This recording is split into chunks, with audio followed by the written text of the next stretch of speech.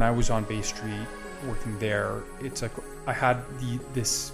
Okay, you get in at 8:30, you leave at 5:30, and the clients are put onto your desk, and the work is predefined, right?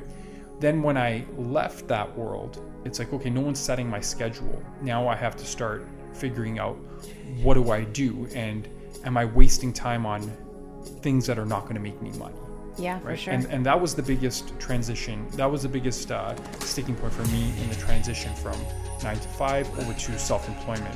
What was yours? Mine, I think, is actually setting limits for myself. So when I would go into my 9 to 5, I would be there for those hours. I would write my notes, close the door, and leave. And work is behind you for that day or till the next time you're in. I find that with entrepreneurship, there's always just a large pile of things that you need to do. So I think it's being a workaholic, I would call myself. You know, you have to set limits for yourself, and I found that a little bit challenging. That was the biggest difference for me. But I also enjoyed the freedom of being able to work on it when I wanted to or felt like I had the time to. So hey everybody, and welcome to episode 6 of Smarten Up with JP and Fab, where today we are interviewing Jody Lee of Jody Lee Designs. This is a great episode. She talks a lot about her transition from the healthcare sector or nursing as an employee over to the hospitality industry as a self-employed individual, and eventually growing her business and adapting to the changes in the hospitality industry. Great interview, great person. Hope you enjoy it. All right. So Jody, tell us about your business. I own Jody Lee Designs. It's a floral company out in Kitchener-Waterloo.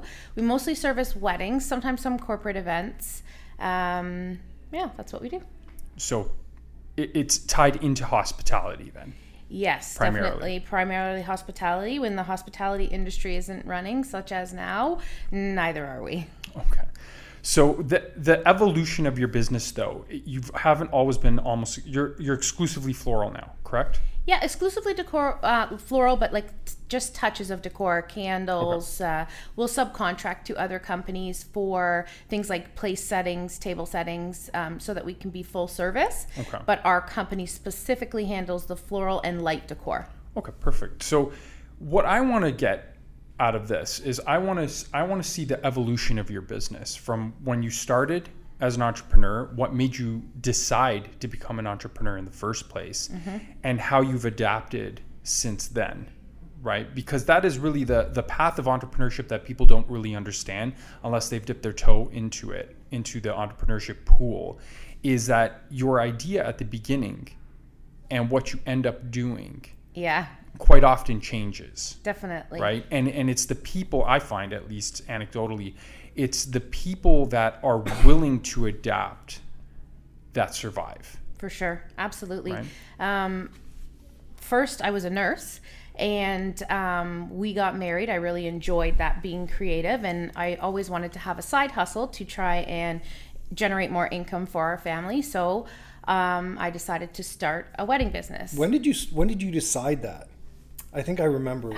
I think it was between my wedding and yours. So it was when you were designing. You planned your own wedding then. I did, yeah. I so planned that was and did the everything. start of this. Yeah. Okay, cool. And when I started, I didn't really know what aspect of the wedding industry I would do, whether it would be planning, decor, and to be honest, I certainly never thought it would be floral.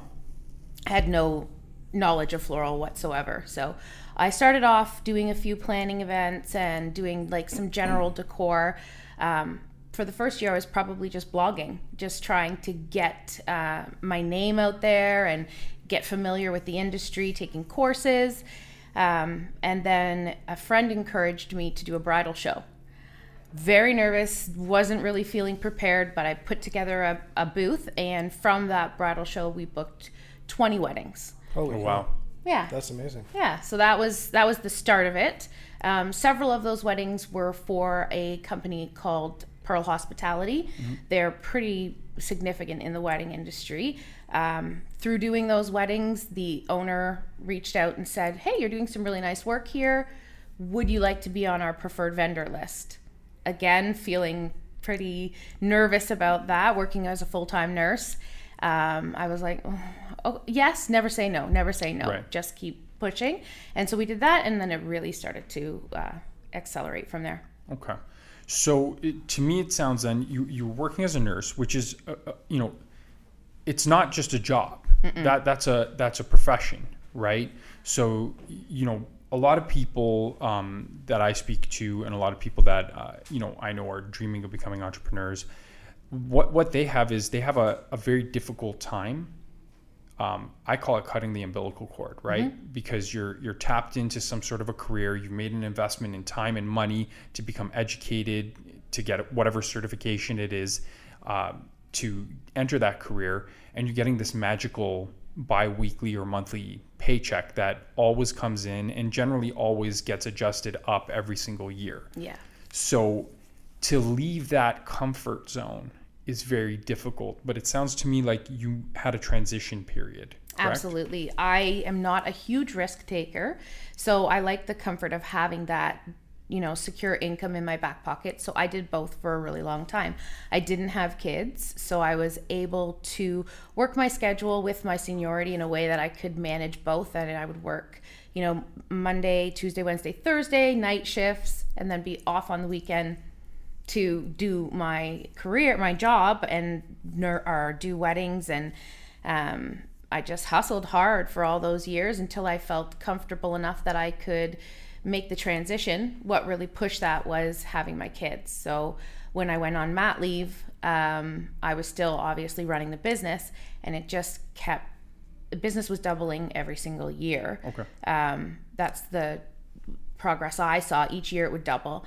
And by the time I had my first daughter, I wasn't really in a position to go back full time. I did for the 600 hours that I needed to go on to another mat leave. And then my daughters I had very close together. So I was pregnant by the time I was supposed to go back, and I decided, okay, this is not realistic to run a company, nurse, have 2 infants. Yeah. So I decided to drop to casual, which was me holding on to that umbilical cord as tight as I could. Right. Because you're right, we worked really hard to become nurses, and it's a large investment, and I didn't want to let go of that. But then eventually I just couldn't continue on with the continuing education and the skills. I was working in a high needs pediatric work, so I didn't feel like I was able to give as a nurse, and I had to make a decision financially. Sky's the limit when you're your own owner of a company, as opposed to being limited to what you can make as a nurse. So I chose to go for it. Okay, so then the trigger point, I think, correct me if I'm wrong, the trigger point to make the jump full time was when you decided, whether it is you did a calculation or it was just a kind of a gut instinct that, okay, I'm going to have enough business here, and I've seen a pattern of accumulating business over time that I can replace my full-time salary, or at least close. Yeah, probably within like 3 years, I was already replacing my salary. The thing about weddings is that it's seasonal, so that was my place of insecurity. And also, is anyone going to book me next year? Right. Great. This year I have 60 weddings. That was in the beginning. What if I only get 20 next year? Right. So that was a little bit of an insecurity for me, and not having any marketing background or anything like that. It was really a risk. Okay. And nursing is not 9 to 5. It's kind of like shift work. It's all over the place, right? But let's call it the 9 to 5. The 9 to 5 world. What was the biggest difference that you noticed between, the 9 to 5 world and entrepreneurship? I'll give you mine. My big difference was, okay, when I was on Bay Street working there, it's like I had this. Okay, you get in at 8:30, you leave at 5:30, and the clients are put onto your desk, and the work is predefined, right? So the work could have been, stressful. It could have been difficult, but it's predefined. Someone is dictating what I do, right? Then when I left that world, it's like, okay, no one's setting my schedule. Now I have to start figuring out, what do I do, and am I wasting time on things that are not going to make me money? Yeah, for Right. sure. And that was the biggest transition. That was the biggest sticking point for me in the transition from 9 to 5 over to self-employment. What was yours? Mine, I think, is actually setting limits for myself. So when I would go into my 9 to 5, I would be there for those hours. I would write my notes, close the door, and leave. And work is behind you for that day or till the next time you're in. I find that with entrepreneurship, there's always just a large pile of things that you need to do. So I think it's being a workaholic, I would call myself. You have to set limits for yourself, and I found that a little bit challenging. That was the biggest difference for me. But I also enjoyed the freedom of being able to work on it when I wanted to or felt like I had the time to. So how many weddings do you currently do a year now? Well, has it changed? I mean, okay, well, we can't count obviously 2020, 2021, but if I was just, ignoring that and saying how many did we have on the books for 2020, and then is our projection for 2022 and 23 back on target, we would do anywhere between 120 and 160 weddings. Holy shit. That's a lot. Yeah. It is a lot. And it's all in like 3 months or 4 months. Okay. So in the beginning, we would never get weddings in the winter. It just wasn't, one, it wasn't as popular. Two, there wasn't a lot of venues that would allow for that. But the industry has really evolved to being like an all-in-one, all-inclusive type environment for the popular venues, where they have an indoor chapel and they have all of these things that, allow for weddings to happen all year round. In the Kitchener-Waterloo area, I would say that we are very well known. And if, chances are, even if they don't hire us, they're going to inquire with us. Yeah. So I would say we do about anywhere from 10 to 15 weddings in the off-season months. Okay. And then the rest is focused more on the... So 90% in wedding season. Mm-hmm. And what are you doing exactly for those weddings? Okay, so we're mostly doing floral, but then decor as well. So we are full service, which means we will do all your setup, installation, come back at the end of the night and do the removal as well. We do all the personal flowers, and what we're known for is our large installations. So you have like a 10-foot by 10-foot arbor. We're going to turn it into a floral arbor, all floral top to bottom. Wow. And then you guys have to go back at like 3 a.m. Mm-hmm. At least it's 1, but we don't get out till 3. Yeah. And just take all the flowers away. Mm-hmm. That's what you mean by removal? Yeah. So we have a big team. Like we have a team that does that. Originally, obviously, like the beginning of any business, it was my husband and I just basically slugging it. We do the setup, we do the tear down. Yeah. Sometimes you have to flip in between because couples will like to use what their investment was at the ceremony and then take it all down and reuse it at the reception, which can be a little bit challenging. I would imagine. Yeah. So now I try to have an install team. I call it like leaving one person behind. We leave a man down to do the flip.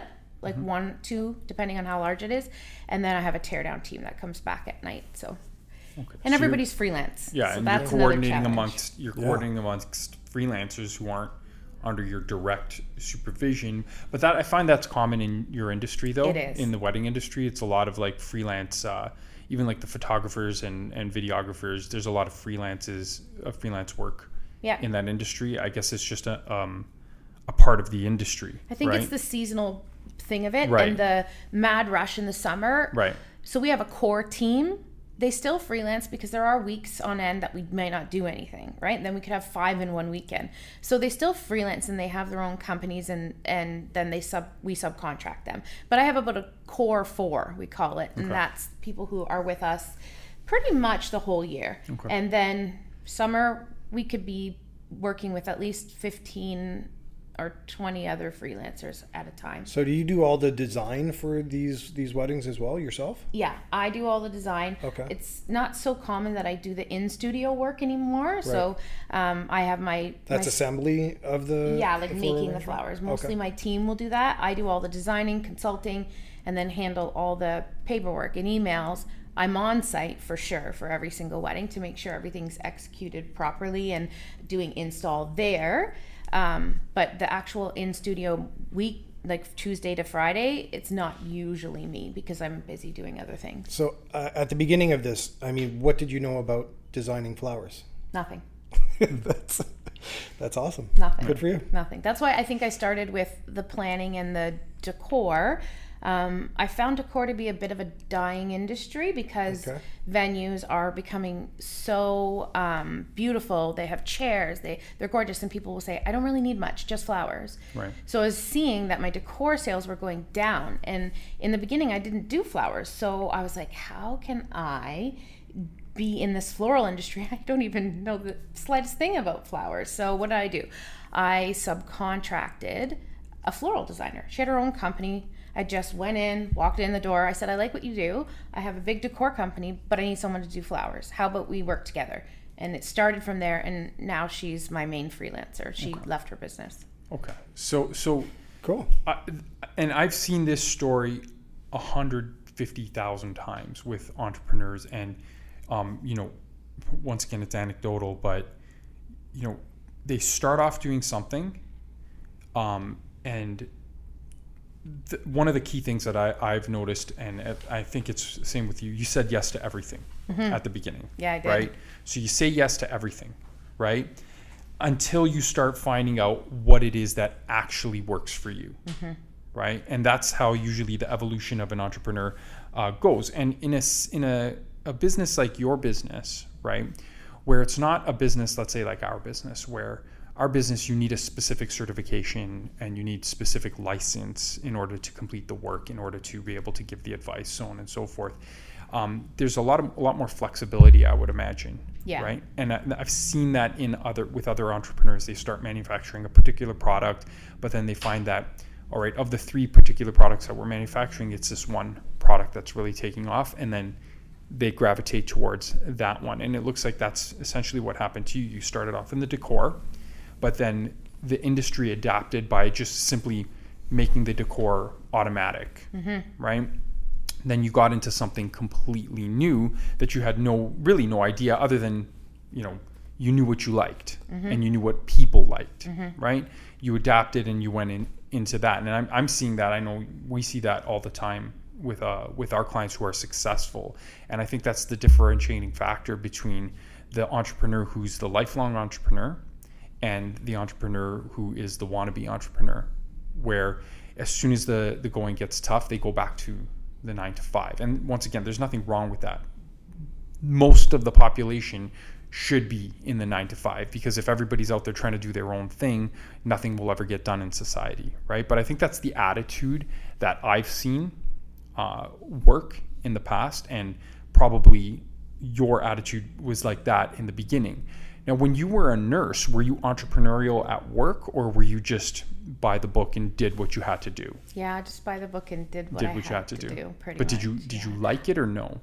Yeah, I loved it. I mean, I was always in a leadership role. I was usually in the charge nurse role, or I would take on students, and so I like that aspect of it, and I always try to excel at my job for sure. I take extra courses and do all those types of things, but really, it was a very stressful. The field of nursing I was in, medically fragile children, was just so stressful. And if I am being frank, we're not compensated. Nurses are not compensated monetarily for what they do. I was doing both things, and one night a child's alarm went off, and I went in, and I figured it would just be the usual. I've just suctioned them, they'd be fine. Yeah.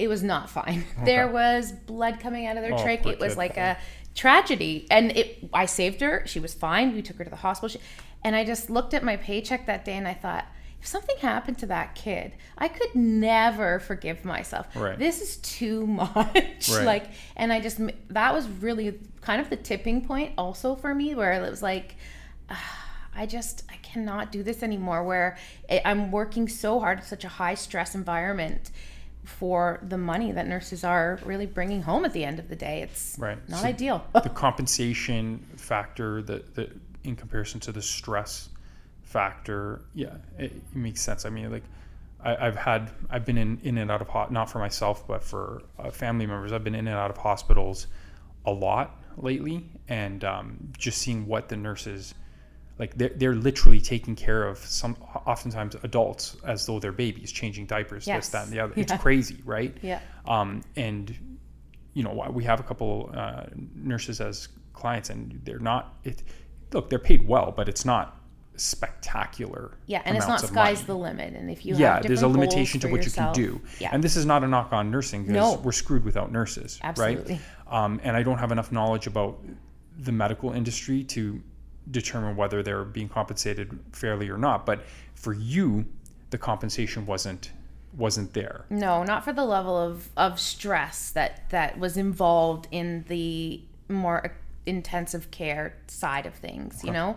And it felt limiting, a little bit limiting, you know? I wanted more for my family, and I really thought the business would be a side gig, a side hustle. Right. To make a little bit of extra money on the side, provide for the family. One other thing that I hear from people a lot, and this is with people that are entrepreneurial, and also like a lot of like the real estate investors that we deal with. One of the common themes that I'm hearing is, sort of living life on your own time, right? So you're going to say on your terms. You're going to say Tom. No, you're going to say Tom's. Thompson. Like living life like basically making your own schedule, right? And I guess like with Tom and Nick, their thing is living life on your own terms, right? And when you are an employee, and once again, there's no problem. You can become rich being an employee. We've seen it multiple times. Mm-hmm. Yep. Teachers, we have I know multiple teachers that, listen, they don't make that much money. They make good money, but not that much. And you can become rich, right? But the idea is you must show up to work, and you must clock in. And for a person like John Paul and myself, I can speak for us because we've known each other for so long. I'm not clocking in for anybody. No. If this business shut down tomorrow, I would open a new one the day after. I'm not clocking in for anybody. Yeah. And I realized that my first day on the job, when I was, first day on back in my 20s, I was like, no, you cannot control me. Like, I'm not controllable. I am, yeah. I don't like to be told what to do. So if the business shut down tomorrow, you lost all your clients, I'd figure something else out.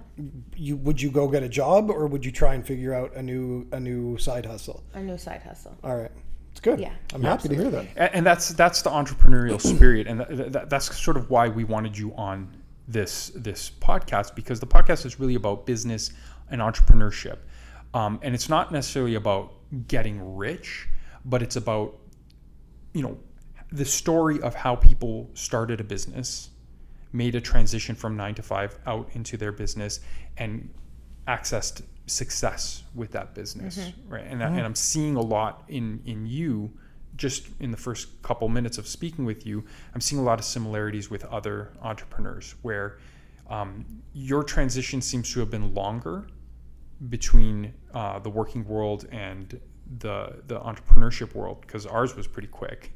It's like, you want to start a business? Yeah, next day we registered and we were gone, quit, done. Yeah, right? That's the caution in me not being a risk taker. I'm not. I'm just not. I and don't I like. try and push you on this. Yes, year absolutely. After year. Right. He does try to push me, and I'm like, no, I'm good. Yeah, but you still took a risk. Yes. Right. You still. I mean, you always have nursing in your back pocket, and we always have accounting. Yeah. In our back pocket, so we could always have gone back to work if we wanted to, right? So I think subconsciously, maybe you're like, in the back of your mind, you're like, look, I have a plan B here. I can always go back to work, right? But the tenacity of the ability to not panic, I think, when the business starts changing, and the ability to adapt, I think, is what probably led to your ability to sustain and to persevere, right? Because from what you're telling me, what you started with and where you're at now is just completely different. Absolutely. And 10 years from now, it might be completely different as well. Again. Yeah. Right? Jody, how many people do you know that are unhappy in their current jobs and trying to figure out a side hustle. Yeah, too many. Right? Yeah. So definitely. Yeah, that's a lot of people. That's what this and is I about. love what I do. It is stressful all in its own way. I mean, dealing with brides and, you know, you have so many bosses. You say I don't want to clock in. I'm still kind of clocking in. Oh yeah, our clients are our bosses. Yeah, our clients are our bosses, right? Somewhat. I don't feel like your boss. No, you're not. But the thing is, see, this is the thing I always tell people when they ask me, you know, when you have a job, you have one client, and if you piss that client off, you're in deep shit. Okay, when you have a business, you have multiple clients, right? So you still don't want to piss any individual clients off, especially nowadays where, you know, they can just go online and they can slander you, and it's very difficult to get rid of that bad press, right? So a small business can be destroyed by bad Google reviews, right? But ultimately, though, if you learn how to speak to people and you learn how to properly fire your clients, or at least in our position, I think we're at the point where we can tell at the onset a client that we don't want. Because we can tell that their personality is not going to work with ours. Are you in that position now? So you're like, you know what? I don't think it's going to work. You should probably go somewhere else. Yes, right. I never thought I would ever do that. Yeah. But in the last, I would say 3 years, I have had to say, if that is what you're looking for, I can appreciate it, but I don't think we're the right fit for you. That's how I say it. We're not the right fit for you. And I recommend several other designers, and here they are. That's that. See you later. No, but we really want you. No, but we're not the right fit for you. Yeah. Right. Yeah, it's funny when you try and get rid of them. Then they really want to stay. Yeah. I've mostly found that I've done that in clients that I've had to compromise my design quality to meet a certain price point that is their expectation. Right. And I'm like, yeah, that's not what it costs. Like, to do something like that this way, my way, the reason you called me, that's not what it costs. Well, so-and-so said they'll do it for this. Go to so-and-so. Yeah. You know? Right. Yeah. Yeah. There's price sticking point. And then there's, you know, with us, we've turned away huge billings, massive billings that dwarf any sort of client that we have on our roster. And the reason is, you know, at the beginning we said yes to everything because we're desperate, right? We just started a business. Now it's, you know, it's been multiple potential clients that have come to us and demanded we work with them, but we're like, listen, this is not what we do, and the fees would be fantastic, but I'm going to have to take a staff or myself or John Paul off what we're doing on a day-to-day basis to really pander to this, and it's just not going to work out. Yeah. Right. So from a reasonability standpoint, the client is unreasonable, not necessarily because they don't want to pay us. They're ready and willing to write the check, but our skill set is not there, let's say. No, it took us a long time to find, 11 years in, you know, and we fought a lot about it because I'm one way, he's one way. He's very intellectual, and the mundane things bore him. Where for me, I want an assembly line that stuff can just flow through. For you, I guess you're battling with yourself with all this. Like, do you look at growing? Do you look at not growing? Yeah. Do you look at bringing on a partner? How does all that work with you? Yeah, you're right. Do you bounce that off Joe, your husband? Yeah, most of my business decisions I will bounce off him. Not your accountant? Sometimes I would bounce them off you. Yes, that's true. But my biggest struggle is, yes, how big do I grow? Because in our industry, staffing is very challenging. And what do I do? Do I branch into something where I can have secured employees, right? Where we're selling flowers every day. Just to have those secured employees so that, you know, I can grow, because I know no matter how big I get or no matter how many weddings I do, I always have this team that's here because they need work. So it's a fine line for us, because with the freelancers, you know, you don't know if you book 8 weddings on a weekend, are you going to be able to get enough freelancers for that weekend? Right. Should I take that wedding? Should I not take the wedding? So that's a bit challenging. And then the overhead on running a day-to-day shop, a day-to-day floral shop, and then versus the profit, and also where we're located out in Kitchener-Waterloo, it's not the same as being in Toronto. Right. In Toronto, there's so much population. It's easy to just turn flowers over every day. But for us, I've dabbled in the retail market a little bit through COVID, you know, trying to pivot, and it just didn't work. No, it's not my clientele, and it's just not the right space where we're located. We're in a small little town called New Dundee, which is just outside. There's no foot traffic, so it's just not the right spot. Right. Yeah. I secretly want to own a flower shop. I've heard this from other people that we know together. Yeah. You think you're pushing flowers. I've always wanted a flower shop. It's on my list. You a can, cafe. There's money. There's money. A cafe, a there's dive bar, and a flower shop. Yeah. I love flowers. So. Okay, well maybe we can collaborate on that in Burlington or something. We can talk. By all means. Because it's not going to happen in. No, I think an e-com business for flowers and having it. If you did designs for us, you know, every 2 weeks, I would be buying them for our office. Listen, there's money in things that people have no idea. Everybody, not everybody, but a lot of people, especially in the Toronto area, it's full of immigrants, right? Coming from an immigrant family, you know, the first thing that immigrants do, and I think you know, if you grab 100 immigrant families, the first thing that they do is they emphasize education for their children, right? For whatever reason, because education, at least it's a conservative route, but it almost guarantees a decent lifestyle, right? So everybody grows up thinking, I got to become a lawyer, a doctor, some sort of a profession, right? Getting into some sort of a profession because, hey, look, they earn a lot of money, right? But on the flip side, you know, you look around anywhere, these tiles, you know, a good tile setting company a good tile setting company that is reliable and does good work, you can become a multimillionaire rather quickly by doing that. You know, somebody had to manufacture this couch, right? Somebody's got to set up these computers. Somebody's got to sell them, right? There's so much money to be made in so many different avenues if you have an open mind and you look around. And I think that with non-profession type of businesses, the ability to adapt and to spot opportunities is the skill set. Yes, It's because we're not cutting into people's brains here. So it doesn't take 15 years of training to, you know, to do many things and to sell many products, right? It takes maybe 5 years of experience in the industry to understand the industry and then find your niche in that industry, right? Yeah. Where to get clients, how to get clients. Yeah, you just got to cut the 5 years. You got to make the cut.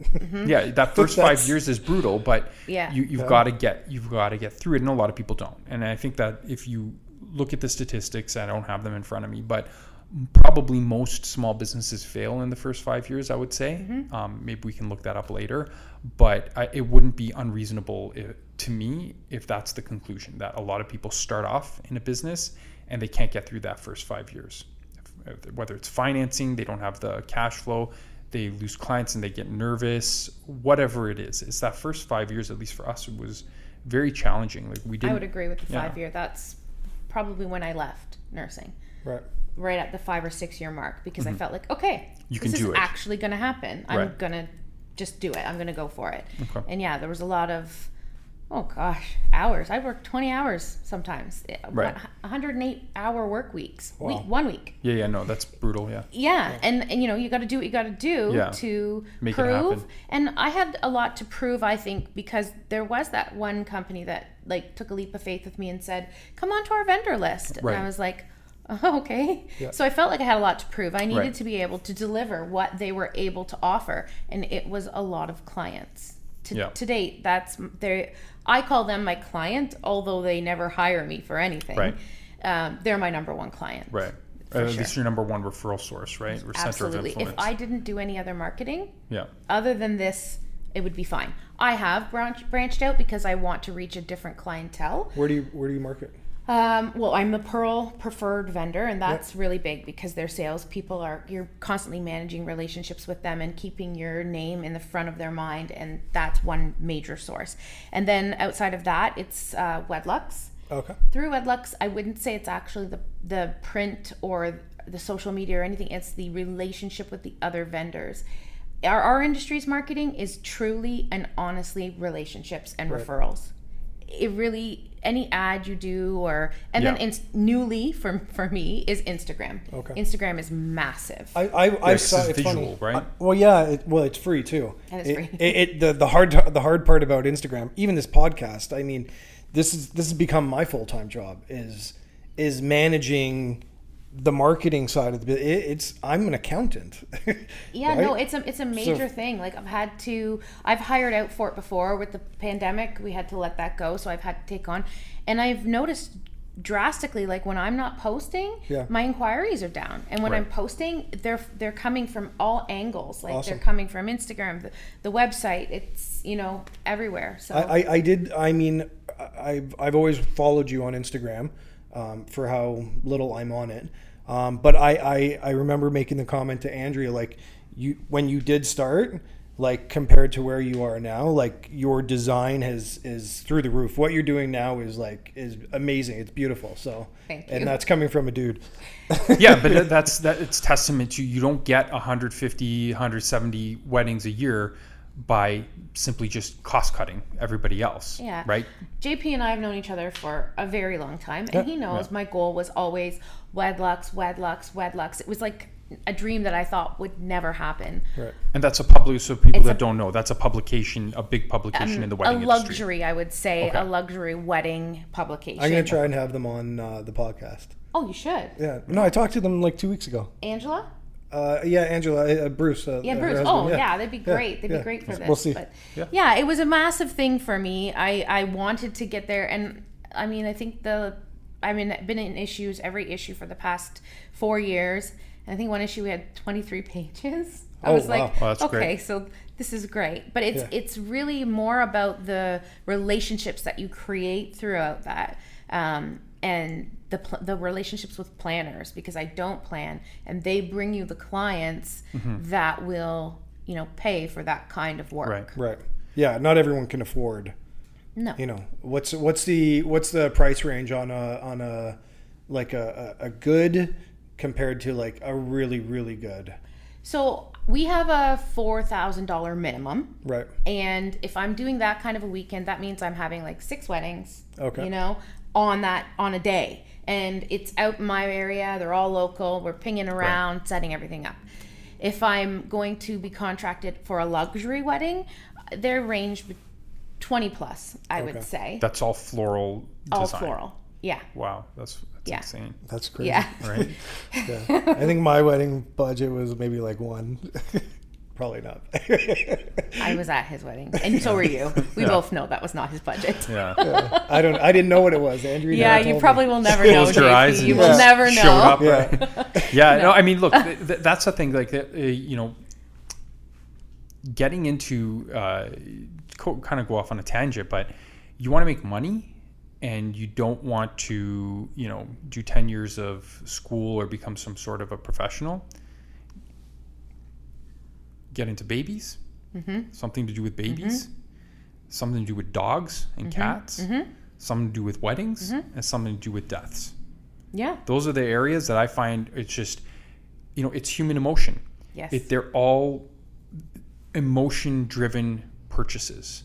100%. That's what my husband said to me in the beginning of the pandemic when I was going off the rails. He's calling me, what's your plan? What are you going to do? Trying to set me up for success. And he did, which was great. So I went with his plan, but then was freaking out every day because weddings aren't happening. My husband said, people want to be happy. People like joy. Yes.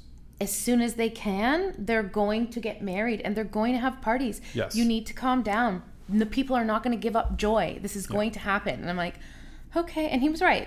The minute a restriction lifted, I would start doing intimate weddings. Yeah. And the intimate weddings have been some of my favorites. Right. Okay. Because we do service to clients. We do have our luxury clients, and then we have our everyday clients that, you know, who have a $5,000 budget. We service their wedding, but now they're taking that entire $5,000 and putting it into a ceremony. Right. It's likely what they were picturing Right. for their wedding originally, but there's no way it was ever going to look like that. And so now they're having this luxury wedding, and I'm mostly on site for those because you have to take them down right away, like they can't stay.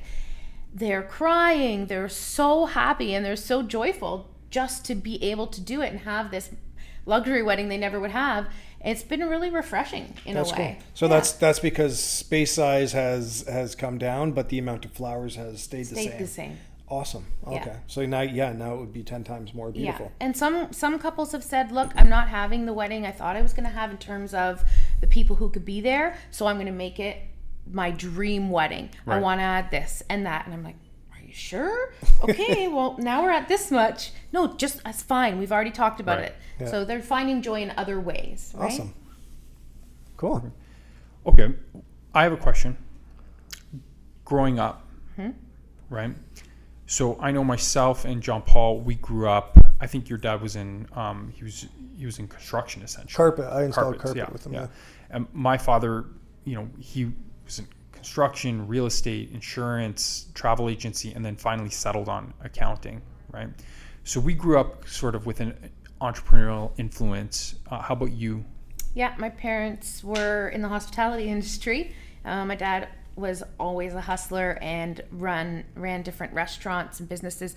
Opened his own Mr. Fingers little thing in Burlington Mall. I didn't even know this. Yeah. My dad was always trying to come up with inventions, and a real hustler, hard worker. Right. And my mom worked with my dad whatever he was doing. Yeah. Okay, so he was an entrepreneur then. Yeah. Okay, so you grew up understanding entrepreneurship, okay. Yeah, he So became that a helps. food distributor at one point. Yeah. Like just where whatever, you know, he was running restaurants and distributing the food to the restaurants at the same time. Yeah, because I find that a lot of people coming from a 9 to 5 parents, then going into 9 to 5, they have this dream of becoming entrepreneurs. And, you know, we spoke about this in our first podcast. Like they start putting together spreadsheets, they start putting together a plan, they might hire a consultant, but they never pull the trigger. And Did I you think do that, that? yeah. Spreadsheet and a plan? Yeah. I think you know the answer. Yeah, it was all up here. Yeah. Right? I don't know how I'm going to do it, but I'm going to do it. You're going to do it. And I think it's that attitude, the ability to sort of, and when I talk about entrepreneurship, I'm not talking about sort of self-employed contractors, right? That's different, right? That's, you know, you have a skill and you don't want to have a boss. So you take a 6-month contract here, a 3-month contract there. You know, it's kind of like a weird twilight zone between employment and entrepreneurship. I'm talking about entrepreneurs starting a company, right? And I'm finding that a lot of entrepreneurs, at least the ones that we deal with, they just shoot from the, you know, it's from the gut, right? It's more so from the gut than some sort of an elaborate plan. Yeah. Right? 100%. Okay. Yeah. Yeah. I find the crazier you are, the more successful you are. Yeah. I'm far more the entrepreneur Well, at in least our from company. the starting point. Yeah. Like I have designers, I can't even do what they do. To be honest, like my staff, I can't make the same things they can make. And I had some insecurities about that, but I'm like, no, wait, this is my company. This is my vision. I'm running it and I've hired the people that I need to make it happen. So I don't need to be insecure about that because without me, there is no this. So it really has been a hurdle that I've had to overcome as an entrepreneur, not being the person who could create the most luxurious, perfect bouquet. But I definitely have the right team to do it. Right. Yeah, no, that's awesome. What are some of the challenges that you're facing in your business, like currently and like over the past getting to where you are?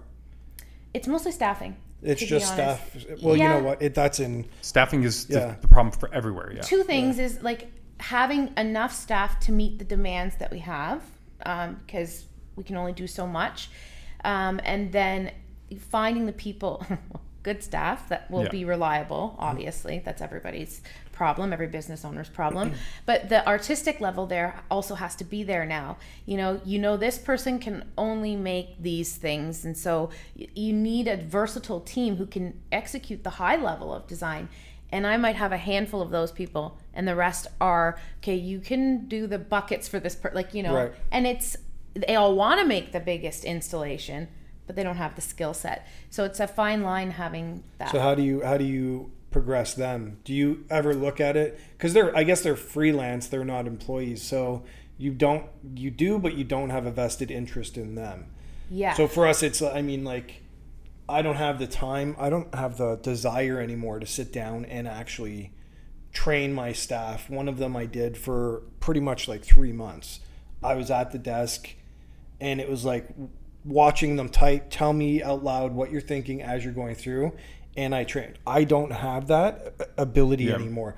Do you have the time or willingness to do that in yours? What we're trying out, and it's a new trial that we're going to be doing. Okay. We would rather hire someone that you know has a creative eye but has less experience. Okay.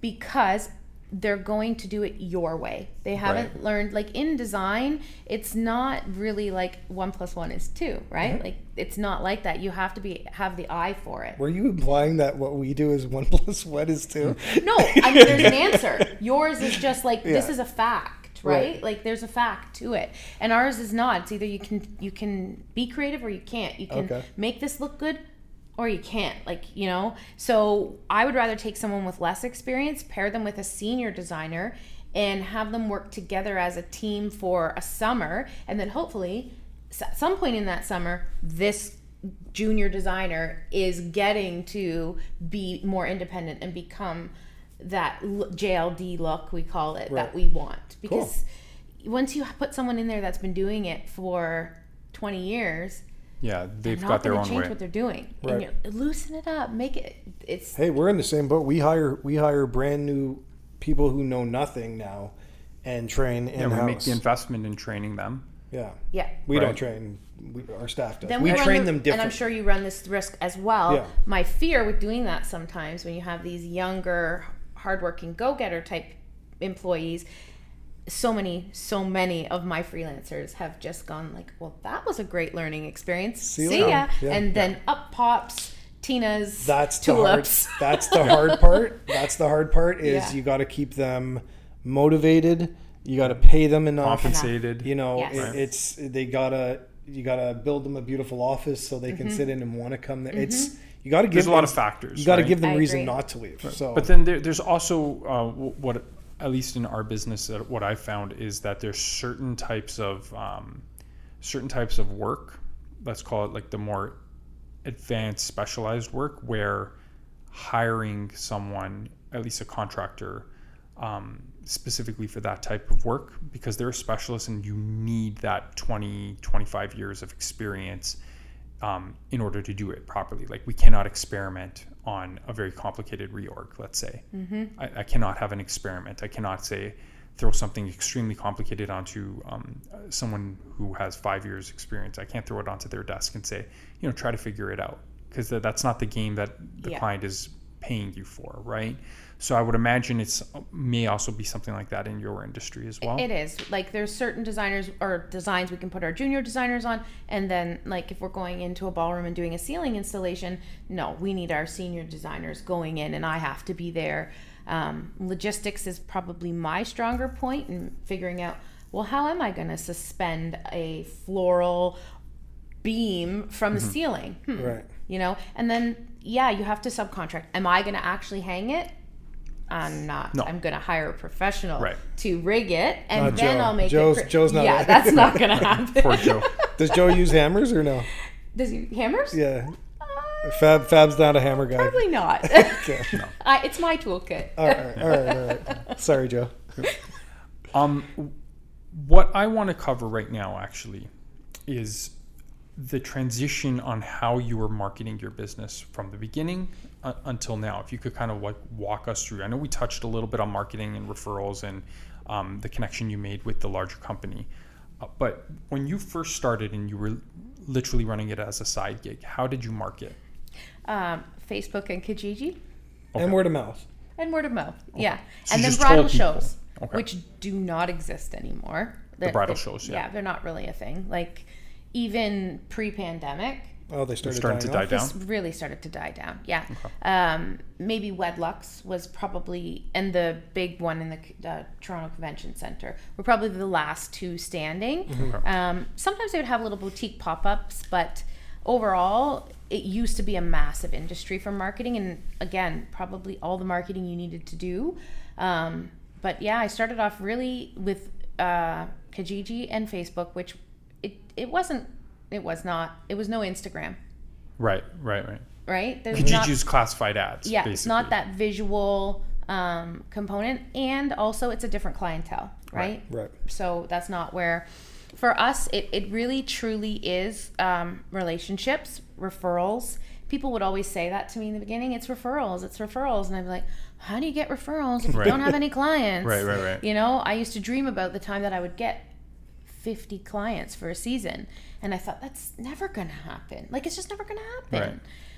It does happen, and you just have to keep working hard and treat every client like it's your first and last, so that you know, like, I have one bride, I have done nine of her friends' weddings. I thought you were going to say 9 weddings. I was No, like, I have done 3 for one client. oh, wow. Yeah. Oh wow. That's hardcore. That's real. That's real. Keeping the I lights just can't. on. When I see her email, I'm like, Again? oh no. 3 times. Wow. But 9 friends from the same group of people, and they're all the bridesmaids of the past wedding, and it's Oh, that's amazing. it's kind of cool. Like, so Yeah. it really is referrals. And right now, Instagram is the yeah. I guess because it's a visual business, right? Like it's Yes. Yeah, your Instagram. I have a booking form, right? So when you come to our website, you have to fill it out, and then it populates to a spreadsheet. So then it tells me, like, who, where, and how did you find us, basically. And it's Instagram, Wedlocks, and the venue. Okay. Every time. That's great. Yeah. okay. Yeah. So it's referral and then Instagram. Yeah, Instagram's major. I'm not a big social media person, so it's hard. I have to, like, really make myself do it, and I'll go missing for, like, weeks and weeks on end, and then Right. I'm like, oh, okay, so I get back into it, and I'll watch my followers just grow by hundreds in days, and I'm like, I really need to stay consistent with this. And Right. it's Right. massive. What's your is it called handle? I see. I don't even know my Instagram Is name. it, Nelson, is it called He's handle? laughing. Is that Yeah. handle? Yeah. Jody Lee Designs. It's Jody, simple. that's yeah. okay. Yeah. That's easy. Yeah. But Lee, you spell Lee Leigh. Okay. Yeah. All right. Is that my real? Is that the how I best spell way my for name? people to find you, or? Yeah, I mean, to see our work, absolutely, and then from there, there's a link to our website, and we have tons of galleries on our website. But yeah, So that's Jody, Jodi Leigh Designs.com. .com. All right. Cool. Awesome. Yeah. Anything else? I think we've covered what we wanted to cover. All right. And that's a wrap. I hope you got something out of that. We certainly did. Love to have her back on to talk more about her business and the evolution of the hospitality industry, let's say post COVID-19. And as always, if you want any more information, you can contact us at info@cmllp.com, and we will see you next time.